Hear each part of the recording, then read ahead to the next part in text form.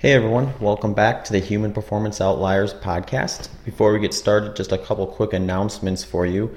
If you've headed over to our YouTube page recently, you may have noticed we have some updated artwork for our banner there. That is thanks to listener David Polk for putting that together for Sean and me. We're very thankful to have that there, and I think it looks quite a bit better than what we had before.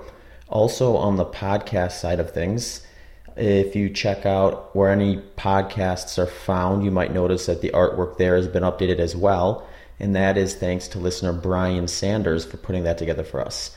So thanks again, guys, for doing that. It's been greatly appreciated. Now, on to the show.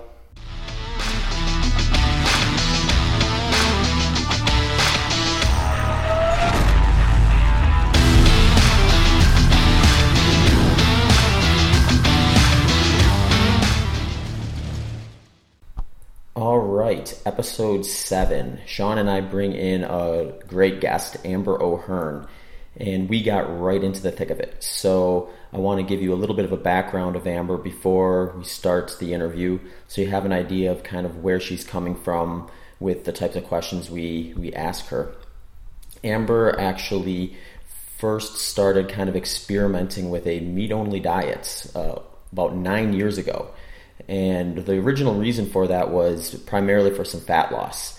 She had followed a plant-based diet in the past and had luck losing fat on that type of diet, but had started to notice that was no longer kind of working. And in fact, it actually started to kind of make her gain some weight. So she decided to go a different direction and focus on meat only. And as she kind of kept playing around with this nutritional approach, she also noticed a pretty big health breakthrough for herself. Amber had type 2 bipolar disorder, which is marked with things as grave as suicidal depression. And when she got into the all-meat diet, she noticed that had gone into complete remission. So it was, needless to say, a massive lifestyle change for her. One of the other things she notes that was important to her, just interesting, I guess, is that on the all-meat diet, she's just a lot more able to kind of just trust her appetite. She kind of knows when her body says she's hungry, it's time to eat, and if it's not saying it's hungry, she doesn't have to eat as much. So it's a little bit of a kind of freedom from being a slave to her food. Amber's also studied mathematics and computer science at the University of Toronto. If you are more curious about some of the stuff that Amber's been up to in the last 9 years that she's been all meat, definitely go check out her website at impura.ca and her blog at ketotic.org, and give her a follow on Twitter at ketocarnivore. All of those links are in the show notes for easy reference. Now, on to the interview. Oh, okay, Amber, let's just talk about, how we sort of arbitrarily define carnivores, omnivores, herbivores. In my mind, a carnivore is something that eats meat, and I think that's a basic dictionary definition. But really, scientifically, it's really not clear cut, and there's really a lot of sort of arbitrary assignment to this stuff, and there's different ways we assign those things. Can you talk a little bit how that is determined and how you sort of make that decision in your mind? Yeah, that's a great question, because the term gets confused and contested, and then people are talking past each other and not really understanding what the argument is about. So some people use the word carnivore just to mean somebody that eats meat as opposed to a vegetarian. And other people, well, the way we're using it is to say eating only meat. And if you look at animals in their natural environments, all of the animals that are being classified as carnivores or as omnivores or as herbivores have been found to be eating some plant foods and some animal foods.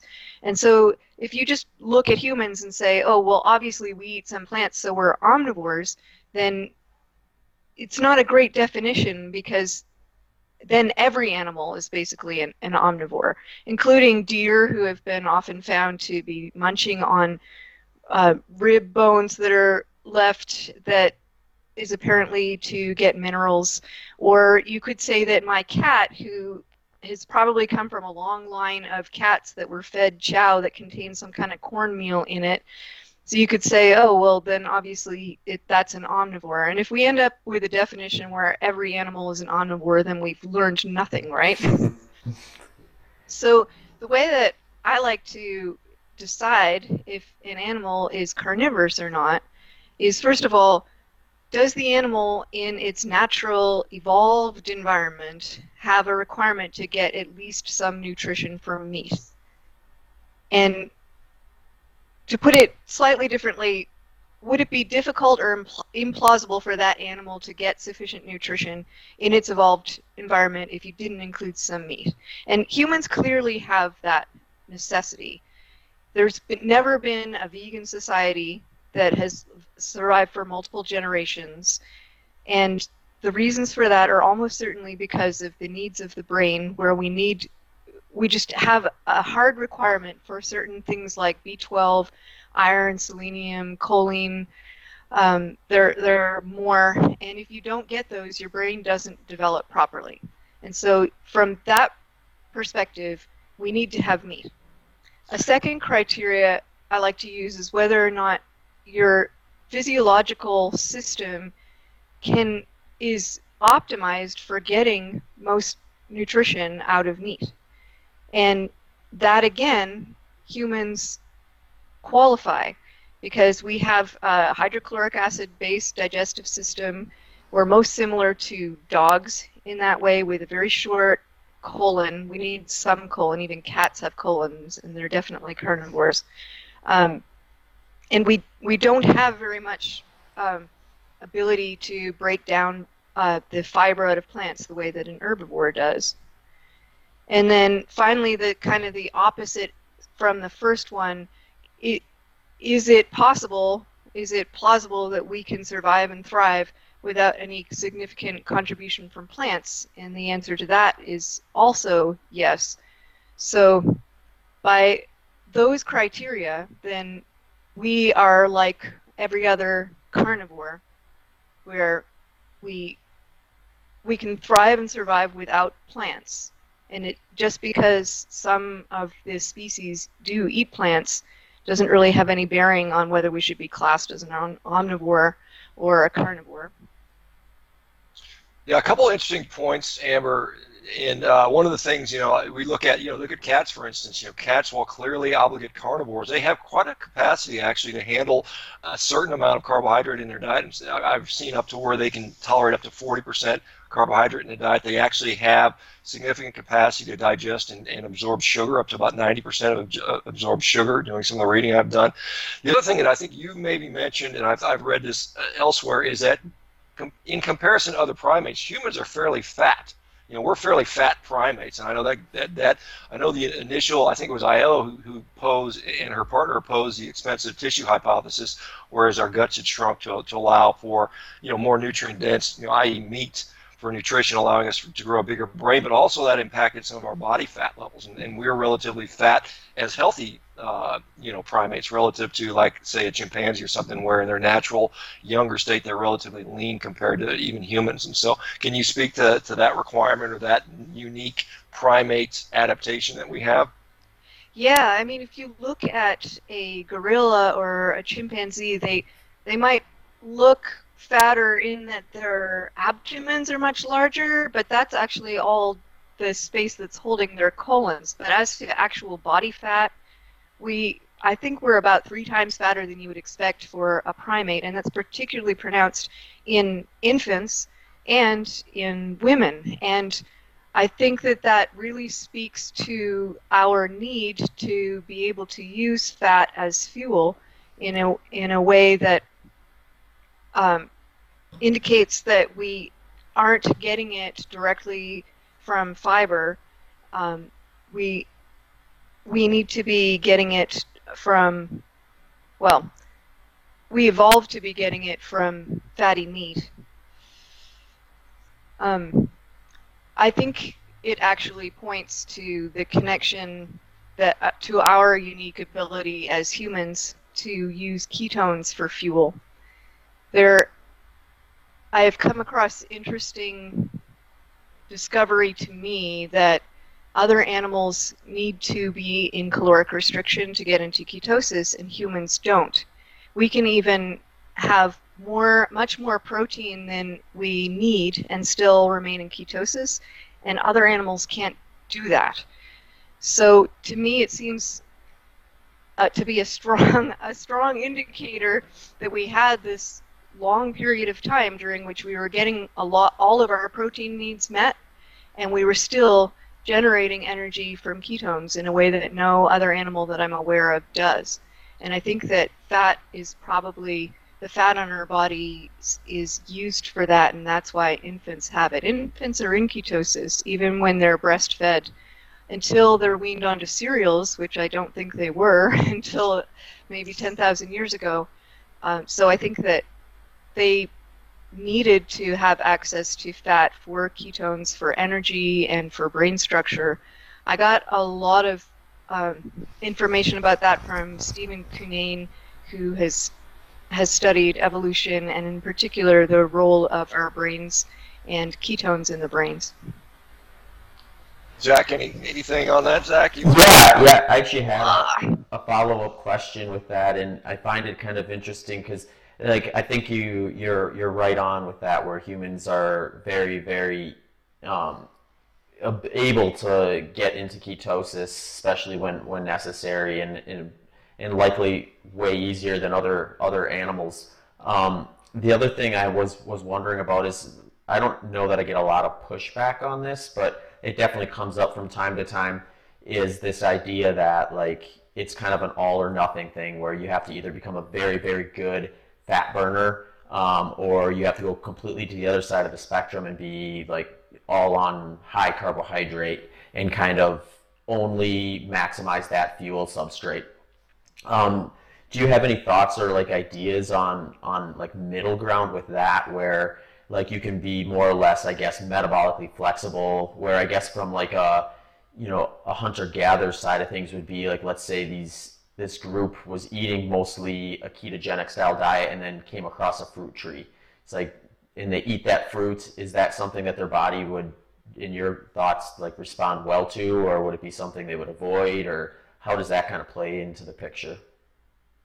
Yes, I do think that metabolic flexibility is the right term to be thinking about, because even if you're on a high carb diet, then you're essentially never going to get in ketosis, because it takes a couple of days for all of your glycogen to go down enough for you to get into a kind of fat adapted state, right? Mm-hmm. When you're a child, that's less pronounced, because children get into ketosis much more easily, and they will get into ketosis overnight, even if they're fed on a higher carb diet. But if you're on a diet like we are, where you're in mild ketosis most of the time, maybe right after you eat a big meal of lots of steak or something, your ketosis level might go down, or even you might even go out of ketosis, but it's not going to take you a full 2 days for you to get back into that ketogenic state. And I would think that everything that I've learned about physiology says that you want to have some of this anabolic state where your body is building, that where the signals are saying we're gonna build more muscle, we're gonna build more neurons, we're gonna build more mitochondria, but the stimulus of where to grow comes from the ketogenic state. And it seems quite natural to go back and forth between the two. We're not grazers, we don't eat constantly all day. And during that period when we're not eating, if we were only in mild ketosis in the first place, or we had gotten into a glucose state, maybe from eating fruit or maybe from finding some honey, then it's not going to take very long to get back and to go back and forth between those states. I actually think that staying closer to the line is much more natural and healthy than being at an extreme on either side. Yeah, and that's kind of what I had always suspected too, because like I guess where the pushback I got personally was within kind of like the training nutritional approach I take, where when I get into kind of my peak training, I'm upwards towards 20 hours a week, and then like when I'm in my specific phase of that, I'm doing some speed workouts specific to the race I'm training for, and Like my principle that I kind of proposed was that I'll do like a little bit of a carb sneak or bring my carbs up to their highest point in my training, which is still relatively low. At most, I usually get up to like 20%, maybe a couple times a year, 30%. And then I'll nail like a really hard workout. And then right after that workout, I'll drop down to like that super low carb. Like I may have even played around with pure carnivore for the day or two after that. And like what I notice is when I do monitor ketones during that stuff, like I'm able to get back into ketosis pretty quickly after that workout. Once I kind of go back to that low carb approach, it's usually by that next day where I'm already in that clinical ketosis range if I measure things. So to me, that's like the fact that I can kind of find those higher gears in training tells me that I'm still accessing my glycogen stores, and then the fact that I can get back into ketosis much quicker than I would have when I first started the diet tells me that that side of things is also probably pretty well optimized. Yeah, so I think probably with speed or really high anaerobic exercise, if you're going to be competing at a really high level, the glucose you need to be able to access glucose metabolism, and so it makes sense to add some there. I am really a novice amateur at lifting sports, but there was a time when I played around a little bit with the cyclical ketogenic diet in which you explicitly did a refeed on the weekend, and I can remember being back in ketosis fairly quickly because the refeed wasn't that extensive. It was just what I needed to use that kind of fuel for the next workout. Yeah, and that's kind of where I always try to point to too, because I'll get a lot where I do ultra marathon stuff. So a common thing that people will say is like, well, you're running ultra marathon, but it's at a relatively slow pace. So what about folks running like a 5 kilometer where they're kind of in that gray area? And my point to them always is like, even if you're training, like people always want to look at the race or the event itself, when in reality, you have to look at the whole approach. So from the beginning of the training to the end and then to the race to kind of get an idea of what's necessary. And even when someone's training for something that's a relatively short endurance race, like a 3K or a 5K, they're still spending a huge amount of their workouts in that more aerobic state, like usually 80% of it. So like they could easily kind of, in my opinion, like kind of work the numbers in a way that's still a fat adapted move, but bringing those carbs back to nail some of those really fast interval sessions. And then like you said, it's kind of like what you were explaining, like do the refeed in time for the workout, and then when the workout's over and it's time to recover and get stronger from it, kind of do that whole fat reset.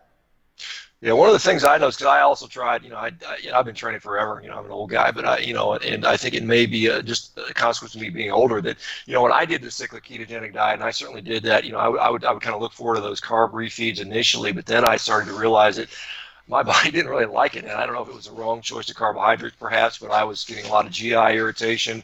I was, I just didn't feel as good. My joints hurt more, and I just felt, for me, having GI upset and sore joints wasn't a positive for the overall training package. So that's why I kind of dropped that out, and I don't really play with that. Now, there may be certain carbohydrates, perhaps the ones that tend to be low in fiber that some people might tolerate better, particularly, for just trying to get the glucose. In my view, the really only benefit to plant food is getting the energy from it. I think the phytonutrient stuff is all overblown personally. I think, you're getting energy. I think we would not have sought out leafy vegetables because, there's no real energy there. And we're looking for energy. I think, humans weren't going around 50,000 years ago saying, I need to get this phytonutrient. They were saying, I need food, I need energy. And they would have eaten those foods that would have been energy dense. Amber, just one other thing we talked about was protein and ketosis. Again, I've seen, I've never been a big fan of measuring ketones. I just didn't feel that was an endpoint I really cared about. But I have seen a number of people that do switch over to carnivorous diets and eat a relatively high amount of protein that still maintain levels of ketosis, at least initially. And I think at some point you adapt, and what your production is and utilization is and your waste is, it kind of varies. And so some people get very good at utilizing ketones, so the blood levels don't show up that well. So it may just be a kind of a worthless measurement anyway for many people.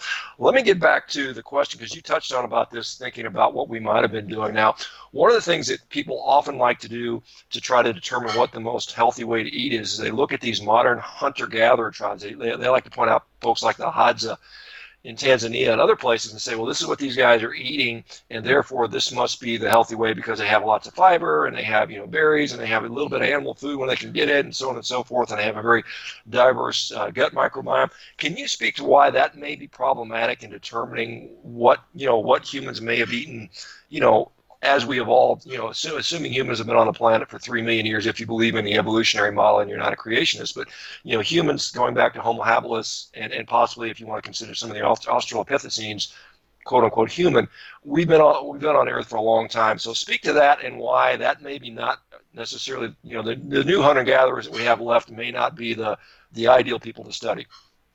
Sure. Well, I think you nailed it right on the head when you were talking about needing energy and not specifically needing phytonutrients. So if you look even just a couple hundred years ago at what people, even more Western people, were eating, they were eating grains and meat.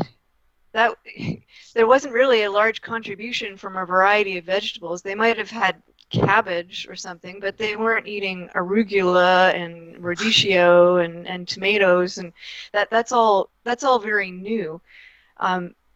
If you look at grains and meat as what it's providing for people is energy and protein, and the meat, of course, also contains the micronutrients that we need.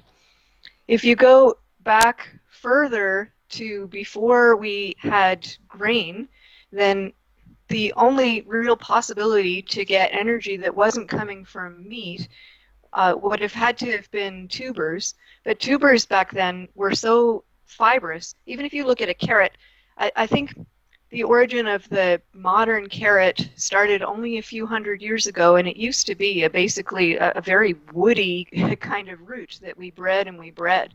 So all of these tubers really needed cooking to be able to release what glucose they had, and even what glucose they had wasn't very much, and it wouldn't have been available all year round.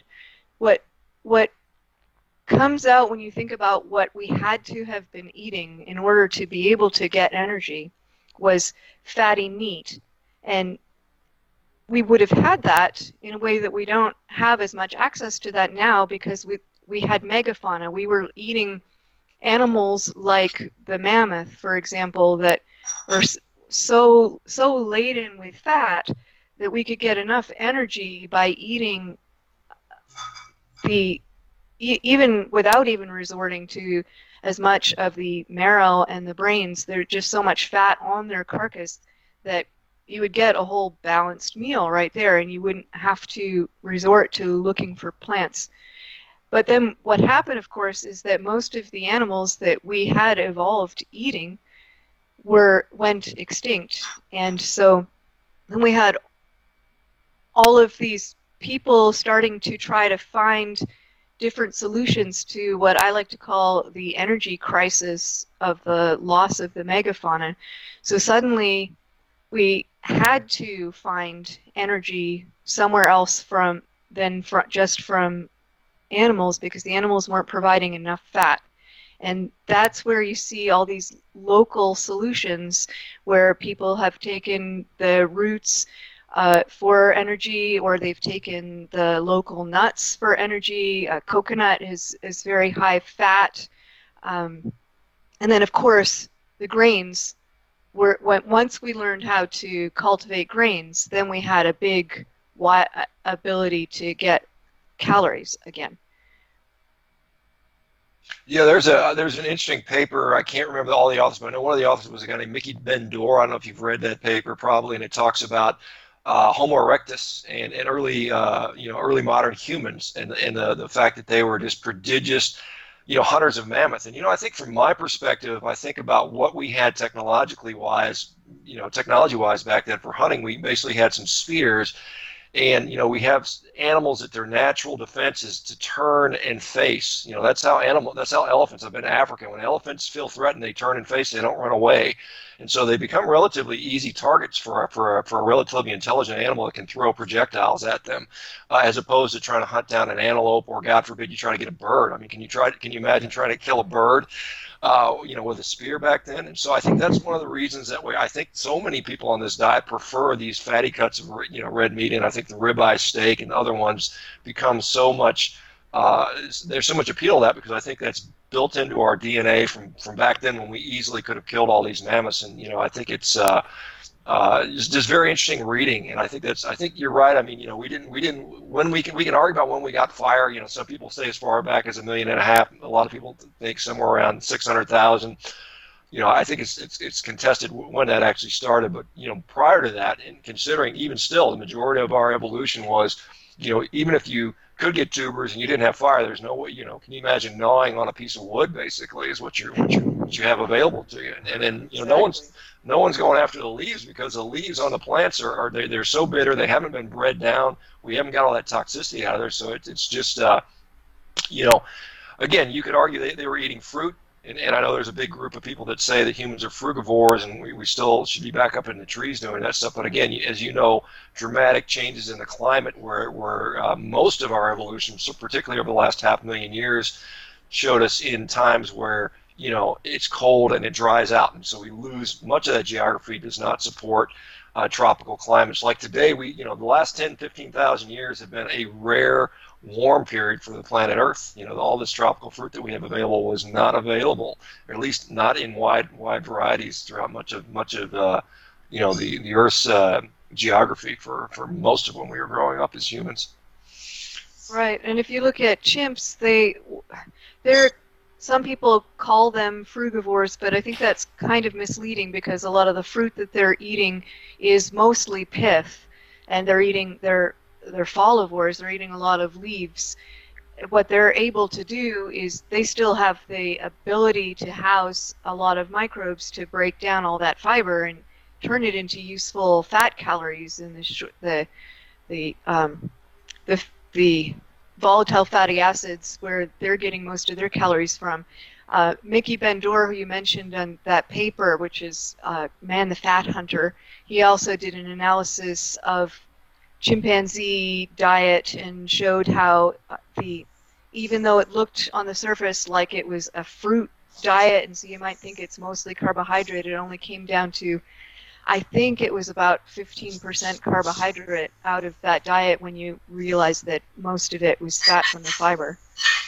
Yeah, it's interesting, even if you compare chimpanzee physiology to gorilla physiology, the chimpanzees will choose a diet that is, tends to be a little bit even lower in fiber than gorillas, because gorillas have a even better fermentation capacity. And you've talked about the limited capacity that humans have, and then how, the fiber we get can be converted to, the short chain fatty acids, but we only have a relatively limited capacity, relative to these other primates. So I don't know if you want to mention that again.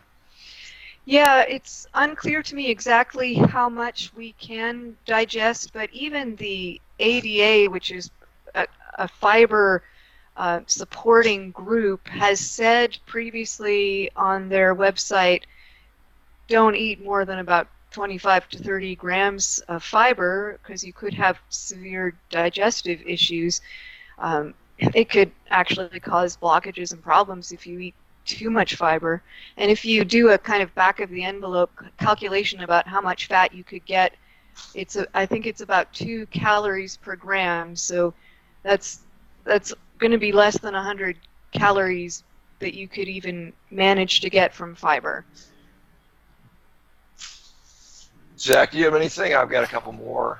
Yeah, it's all interesting stuff, and I know when I first kind of heard along those lines, when I was kind of looking into kind of what are we burning as a fuel source across everything, not just humans, and I can't remember where it was I saw it, but it kind of was an aha moment for me when I saw that ruminants, they're eating they're eating plants essentially, but then the plants are essentially getting broken down into fatty acids, and it's the fatty acids that they're actually using as a fuel source. So then when you look at actually what's being metabolized, it's fat. So It's really kind of just a fascinating thing to consider when you try to wonder about, like, what is the more like long-term, like, sustainable fuel source that you can kind of rely on um, when you're thinking about that type of stuff.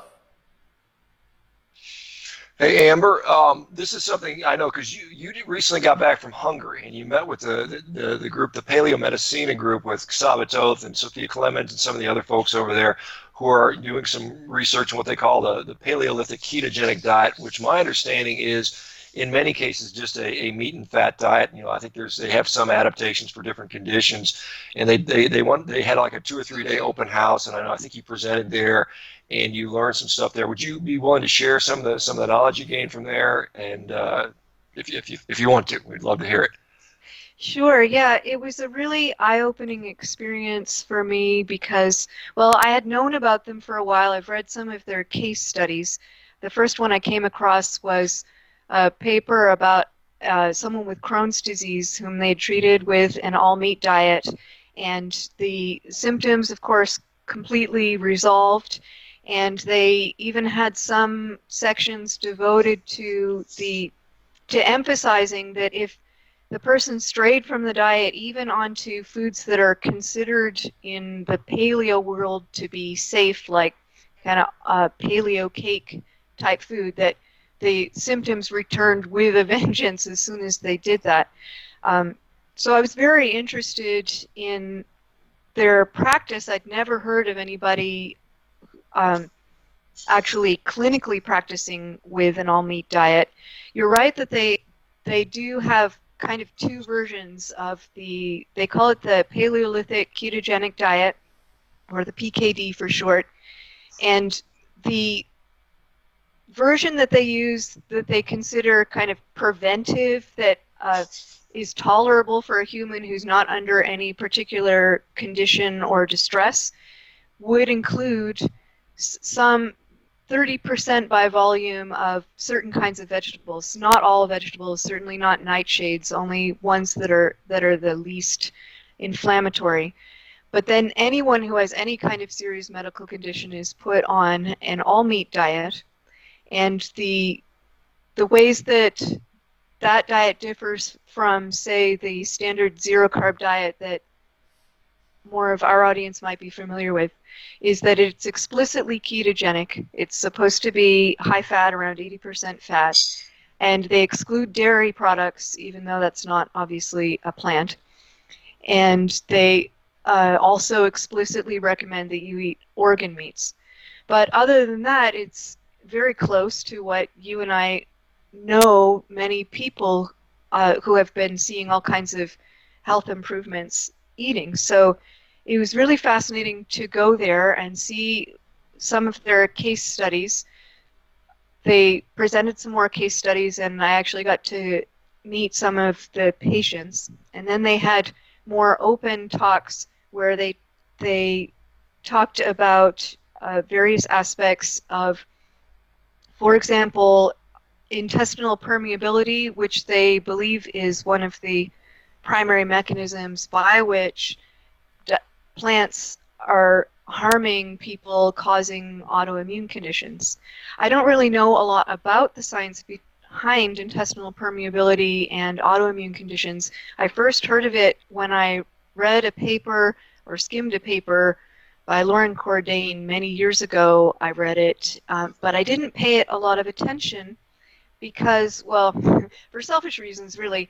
I had been interested in figuring out why I was getting such health improvement on going from a very low-carb diet to a zero-carb diet. And the paper was mainly about the particularly insidious lectins that are in grains and legumes, and how that was breaking down the tight junctions in the intestinal wall and causing an autoimmune response. And because I wasn't eating grains or legumes even on a low-carb diet, I didn't see it as being relevant to why I would be getting an improvement. And moreover, I didn't see my depressive disorder as having anything to do with autoimmunity. Now I'm kind of reconsidering that and what what autoimmunity means in the first place. But another thing I didn't realize at the time is that all plants have lectins in them of some form or another, and intestinal permeability issues caused by lectins doesn't have to be restricted to just the eating of grains and legumes, even though that might be the worst offenders. So now that completely rekindled my interest in that whole science, and I don't have a lot to say about the specifics of it because I'm just beginning to delve into the research behind it, but it's really given me renewed hope about finding out why this works, because for a long time I've just had to live with the knowledge that it does work for me and that it does work for a lot of people, but not really understanding the full story behind why.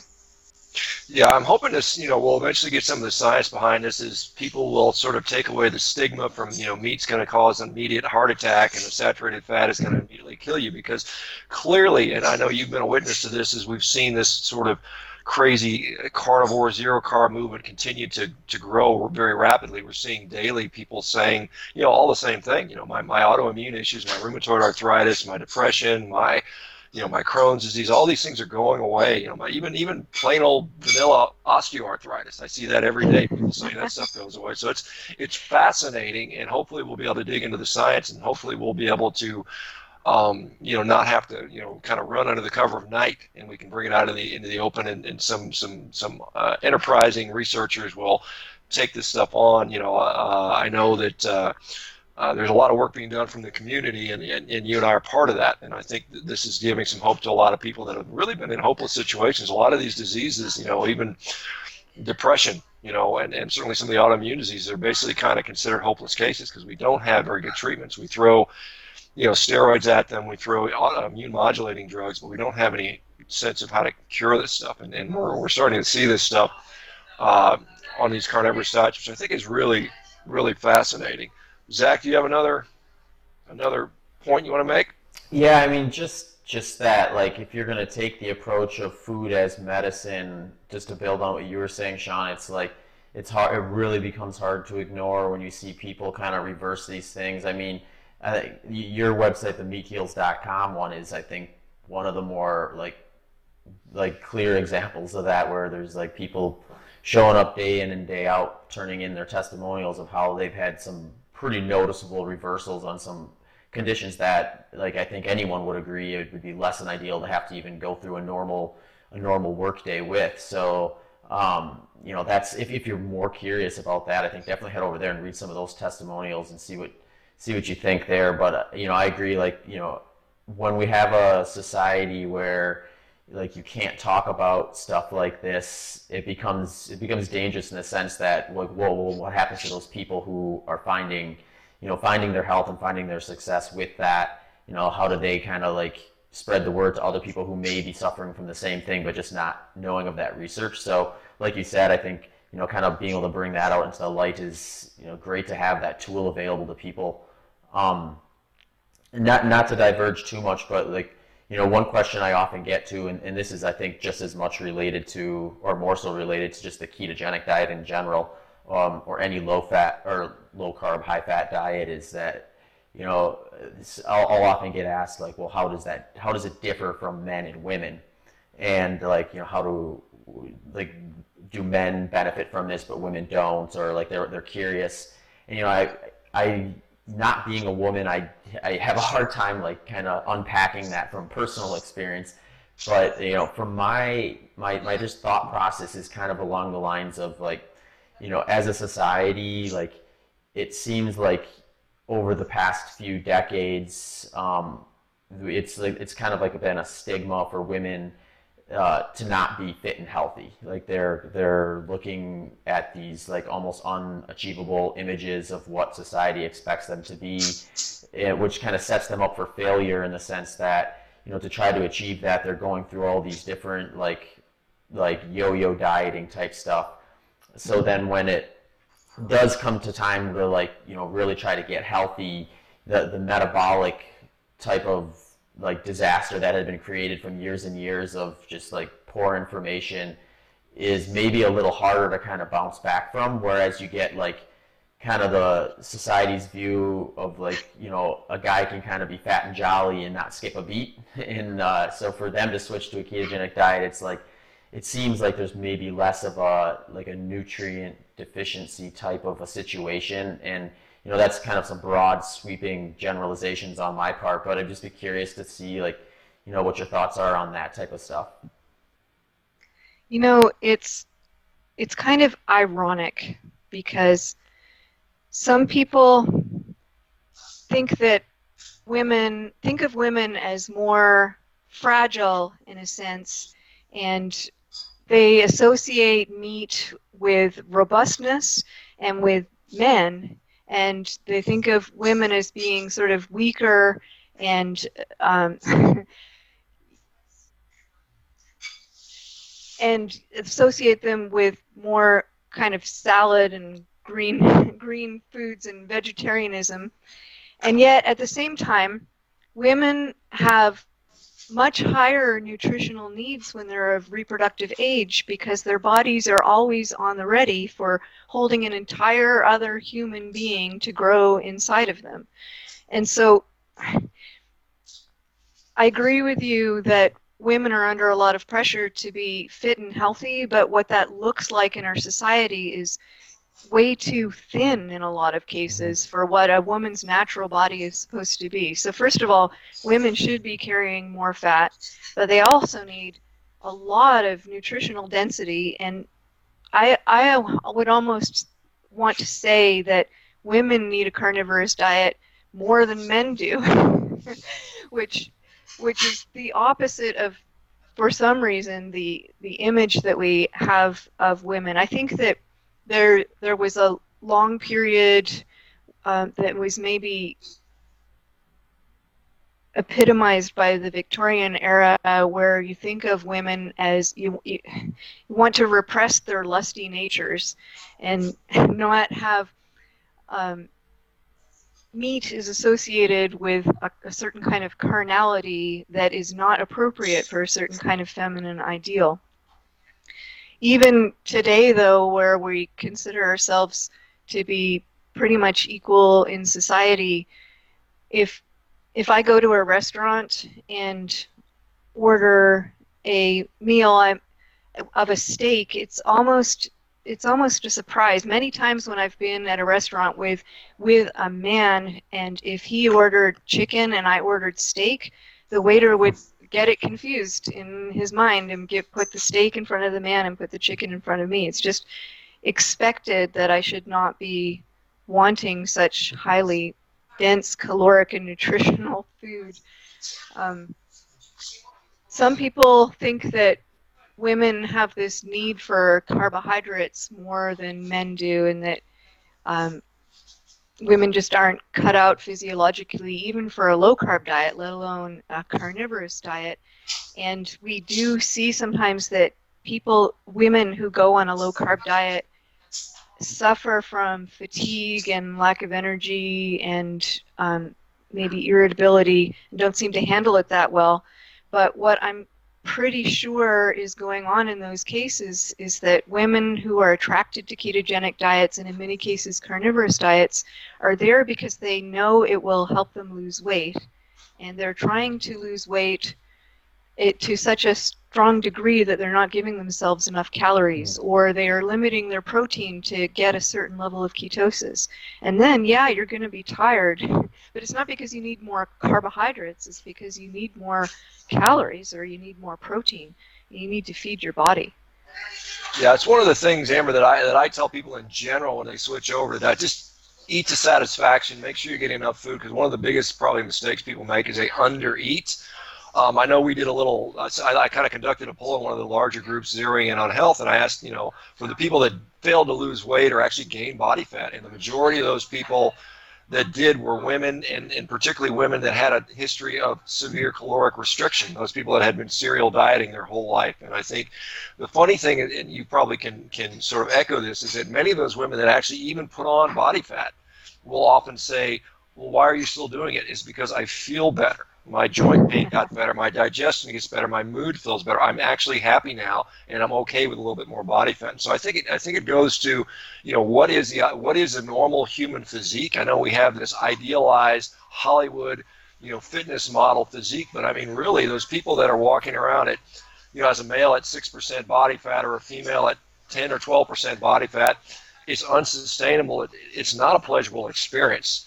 And, I have people asking me constantly, what do I got to do to get super lean? I'm like, don't worry about it. Just don't worry about nutrition and feeling good and performing good. And I think that is one of the things we have, this weird cultural expectation overlaid on some biology that may not support that. And I think we have to sort of, again, there's going to be people always out there like, this podcast is about outliers in sports, and so we've got these freaks. We got the freaks of society, which I'm happy to be part of, and Zach's happy to be part of, and we'll speak to that stuff. But I think for the average person looking at how do I get healthy and just enjoy my life and be, be where I want to be, I think you have to put aside this sort of ideal image of what your body composition needs to be. Yeah, I mean, it's a common problem in athletics with women that they reduce their body fat so much that their reproductive system basically shuts down, right? So we don't want that. You mentioned women, not just women, but women who had a long history of caloric restriction. And what I'm wondering is, I know that we've seen some kinds of metabolic damage where if you put people on basically a starvation diet for a long time, and then you feed them again, their body settles down at a higher body fat than it did before, and there may be some kind of memory damage that's going on that is playing into that for people who are struggling with weight, in particular when they start feeding themselves again. Yeah, it seems like if you've done enough damage, and I think this is a lot of times the roadblock is you almost have to in their mind anyway, take a step back in order to take 2 steps forward. So that step back, and oftentimes I think is where a lot of times people kind of fall off or say, well, this isn't working, because they see that immediate, in their mind, this negative circumstance of putting on a couple extra pounds in that first month or something like that. As opposed to looking at it like, okay, I'm letting my body kind of finally heal and catch up, and if I just kind of keep going, it'll eventually optimize where it should be and where I'm supposed to be, and that can be hard to do. So it's a tough journey, I'm sure. And Sean mentioned that there were people who gained weight and yet they're continuing to do the carnivorous diet because it gives them some other benefit. I had the opportunity to survey some long-term carnivores, and I got, I'm spacing on the number of respondents that I got. I think it was 36. But anyway, we looked at different symptoms, and if you had them to some degree on a low-carb diet, did they improve on a zero-carb diet or not? And in the areas of digestion, of autoimmune conditions, and of mood, they improved almost uniformly to a great degree, especially mood. It was really quite striking. And in weight gain and insulin resistance type of symptoms, there was still, most people improved going from a low-carb diet to a zero-carb diet. But in that area in particular, there was a significant minority of people who did gain weight, but all of those people, to Sean's point, were people who were long-term carnivores. And that means that they were getting so much benefit from some other aspect of the diet that the weight became secondary, or it was an acceptable trade-off for what they were getting. Yeah, I mean, and again, I should emphasize that the majority of people do still tend to lose weight. Those are definitely in the minority. And I also, when we ran this N equals many experiment back earlier last year, I had several hundred people that we surveyed similar. We surveyed their 90-day experience, and almost universally we saw similar things: improvements in mood, improvements in digestion, improvements in sleep, improvements in libido, improvements generally in body composition, and a whole host of other things. It was just fairly uniformly positive generally. Now that, that's, obviously there's a lot of confirmation bias and there's a lot of self-selection and that sort of stuff when people stayed in, but nonetheless, it's very encouraging information, and hopefully we'll be able to further the science on this stuff and kind of go from there. Amber, what else? I know you're in the midst of writing a book on this stuff, if I'm not mistaken. How is that going, and where do you stand, and when's that going to come out? Because I'm sure there's going to be a ton of people that are going to want to read this. I know I certainly will. I respect all that you've done over the years for bringing some of the science out. You're, like I said, I think you're a very intelligent, logical person, and I think I think you're very careful about how you you sort of develop your ideas, and I think that's to be applauded. And I think, like I said, I'm looking forward to it. So what do we know about your book?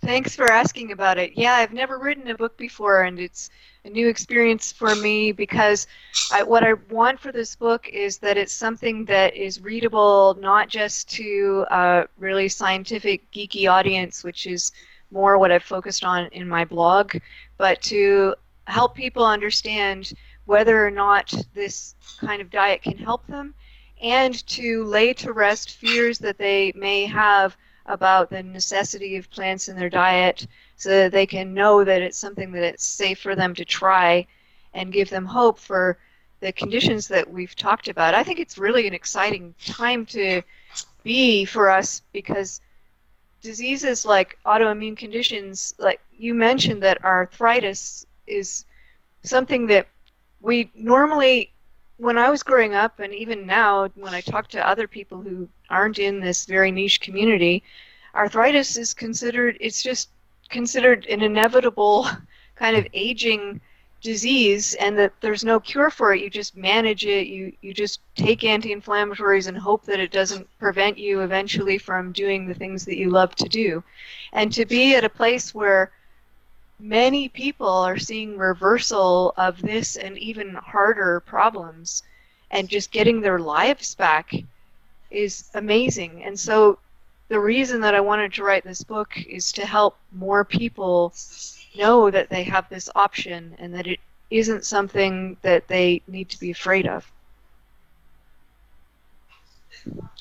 Yeah, I think, again, we have this, and I get, as you know, I get asked these questions all the time, and it's like, what about the saturated fat? What about red meat causing cancer? What about your vitamin deficiencies? And I think in general, at least in the niche low-carb community, we're seeing a lot of those fears being allayed by just continuously demonstrating people that aren't having those problems. And I think the last great hurdle will be once we can start to demonstrate arterial health, through some of these advanced imaging studies where we have these long-term carnivores that all say, I'm going to get my carotid artery scanned.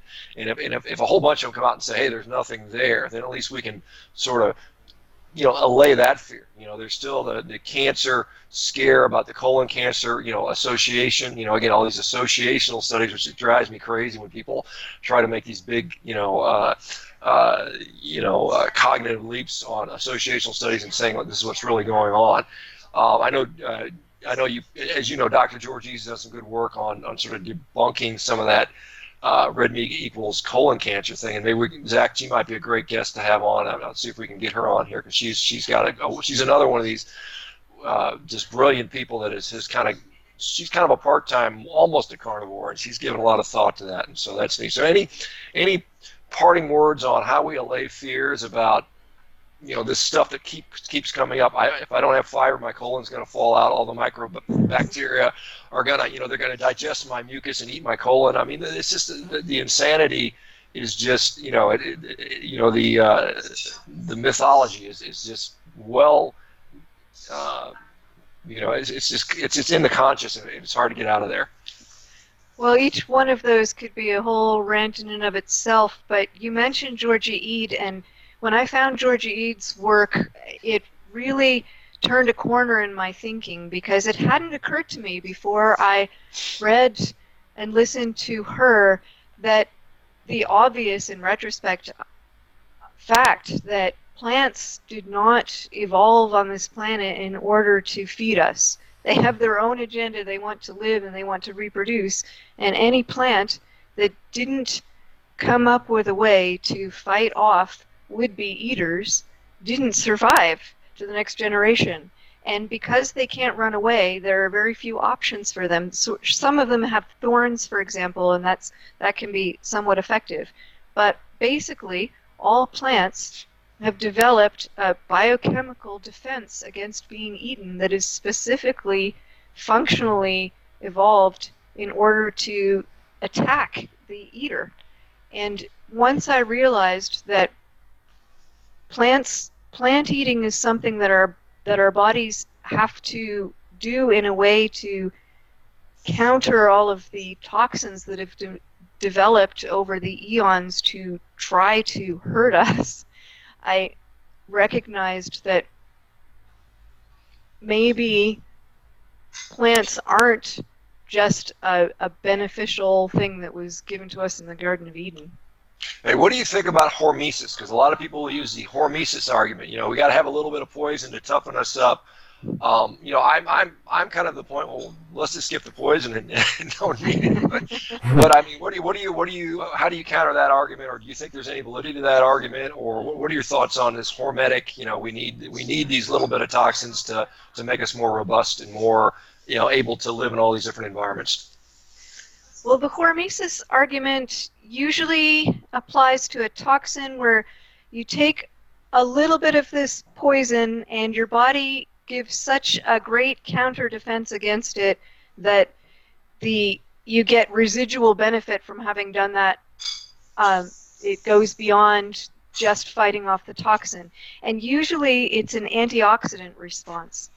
And the thing about antioxidants is that our bodies generate much more higher quantity and much more powerful antioxidants than you could ever get from the little response that you get to eating a plant simply by removing sugar from your body, simply by going into a ketogenic metabolism.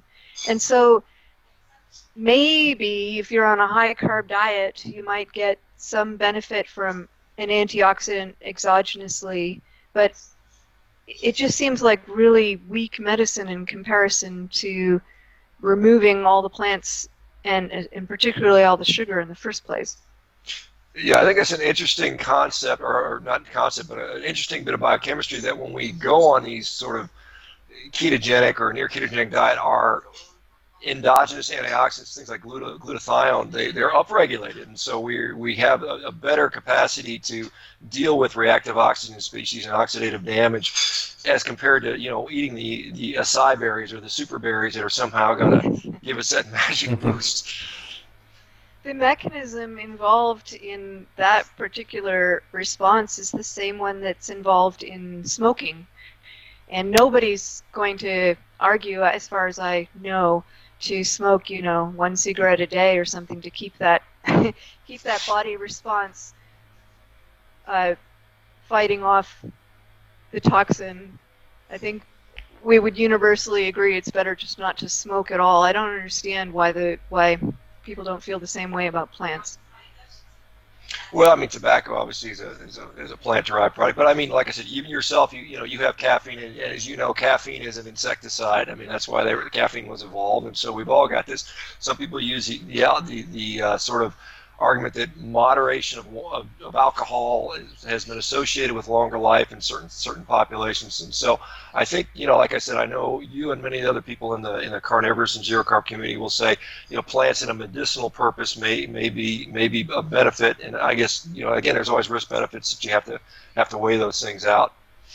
True, guilty as charged. I do drink coffee, but recreationally. And you're right, I have no qualms about medicine. And if you can derive a medicine from a plant and it helps you, that's fantastic. I just don't see it as something you should do in sort of minute quantities over time as a preventive.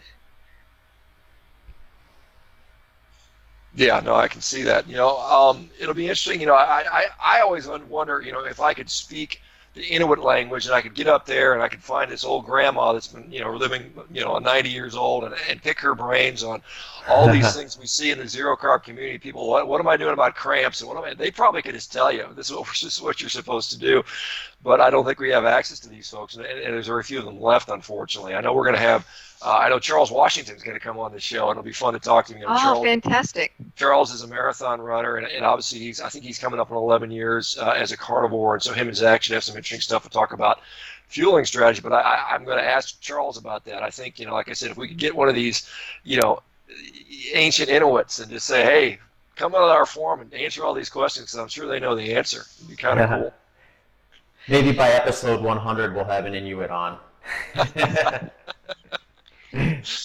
Maybe so. Zach, do you have anything else? Amber, is there anything else you want to talk about? I know you're running out of time and stuff, but I mean, if there's any other topics you think we need to cover, or anything new or cool that people need to know about. Not that I can think of. Yeah, Amber, you answered all my questions, I think, and probably a lot of the listeners as well. So I think this one will be very, very informative for folks. Looking forward to getting it out. Before we do leave, if you have anything you want to share in terms of where people can find you on social media, websites and stuff, we'll put it in the show notes as well. Sure, that's great. My Twitter handle is Keto Carnivore, and my primary website is Empirica with a .ca, so EMPIRI.ca, and I also have another blog called ketotic.org. Yeah, those are great. I've been to both of those and read all the stuff on there. It's wonderful stuff. You guys, please go look at that. Please follow Amber on Twitter. We've got Zach. We've got Chris Bell coming on in a couple of days. He's the producer of the film Bigger, Stronger, Faster, and a bunch of other documentaries. He is going to be interesting. We've got Owen Franks coming up. He is a New Zealand All Black rugby player, one of the best rugby players in the world, and he has been on a carnivore diet for the last 5 or 6 months and doing well. So it'll be interesting to talk about a top-level world champion professional athlete and how he's incorporating it into his diet. So those are the things coming up. Anything else, Zach? I think that's it. I'm looking forward to chatting with both those next interviews, and thanks again, Amber, for coming on, and we'd love to have you back on in the future if you have time for it. Thank you so much. Hey everyone, thanks again for tuning into this episode of the Human Performance Outliers podcast. If you like this episode or any of the previous ones, please consider sharing the links on social media and help us continue to spread the word. Hey folks, thanks again for tuning into the Human Performance Outliers podcast. Just a couple quick notes before you leave. If you'd like to get in touch with us, you can find us at hpopodcast@gmail.com. That's hpopodcast@gmail.com. We're both also on social media. On Twitter, you can find me at zbitter. That's at ZBITTER. And you can find Sean at SBakerMD. That's at SBAKERMD. We're both also on Instagram, where you can find me at ZachBitter. That's at ZACHBITTER. And for Sean, it's at Sean Baker 1967. That's at SHAWNBAKER